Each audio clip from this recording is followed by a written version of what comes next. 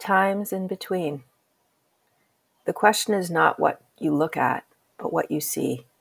It is only necessary to behold the least fact or phenomenon, however familiar, from a point a hair's breadth aside from our habitual path or routine, to be overcome, enchanted by its beauty and significance.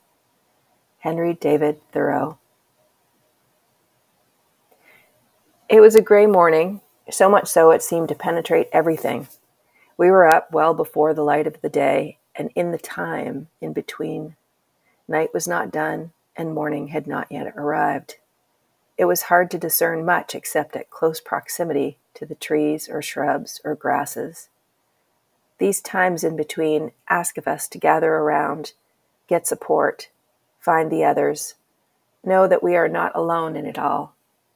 They are temporary and yet feel expansive in the moment. It's in these times we feel in the jaws of the wolf. Are we in or out, lost or found? And so we hang on to the teeth to know where we are. So I leaned into faith and the well-worn path ahead. I know this route, and Mac's dog knows it too. I hung on to his lead, and this morning, as I knew that his nose would take him into the dark, and this was a time when the wilds were up and about. No need for any surprises. What do you see in this time in between?